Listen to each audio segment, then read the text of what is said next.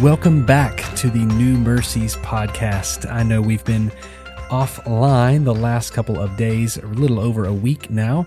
And so even though the New Mercies podcast hasn't had new episodes, the mercies of God have not ceased from being new every single morning. So I hope and pray you have been experiencing the new mercies of God beyond what you would normally get just on this podcast. Today I want to read a verse of scripture to you out of Colossians chapter 3, verse number 16. The Bible says, "Let the word of Christ dwell in you richly, teaching and admonishing one another in all wisdom, singing psalms and hymns and spiritual songs, with thankfulness in your hearts to God." As I read this scripture, I can't help but think this is based on the word of God. Let the word of Christ dwell in you richly.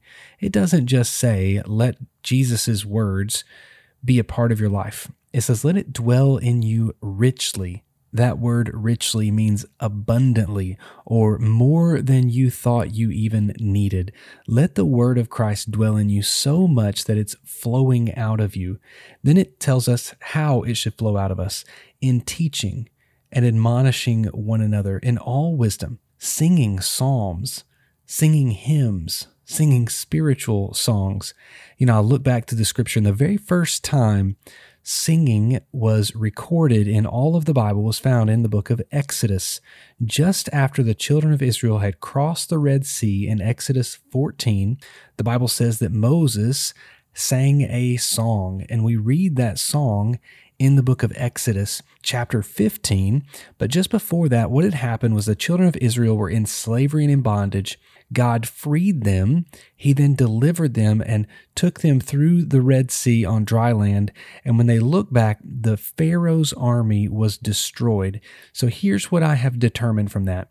Singing and worshiping, praising God is for a redeemed people. Those who have been saved by the blood of the Lamb, like those in Exodus, who were rescued because of the Passover, when the blood of the Lamb was spilled and poured over the doorpost of those homes, and the death angel passed over those homes and did not take anyone inside.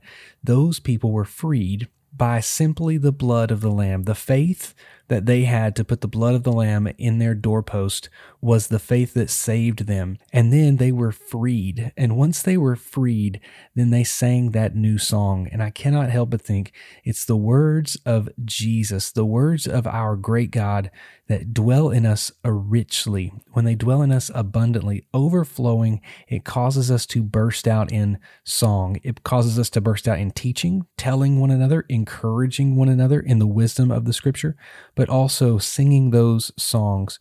I hope today that you've got a great playlist of some good worship songs. I want to encourage you, after you turn this podcast off, to go and find one of those worship songs today and sing it to the top of your lungs. Sing it while you're in the car, while you're in the house. Sing it out loud, because that's what we are supposed to do when the Word of God dwells in us richly, abundantly. It should come out in a song. So I encourage you today, turn that music up, sing your song loud so that you can allow the Word of God to dwell in you richly.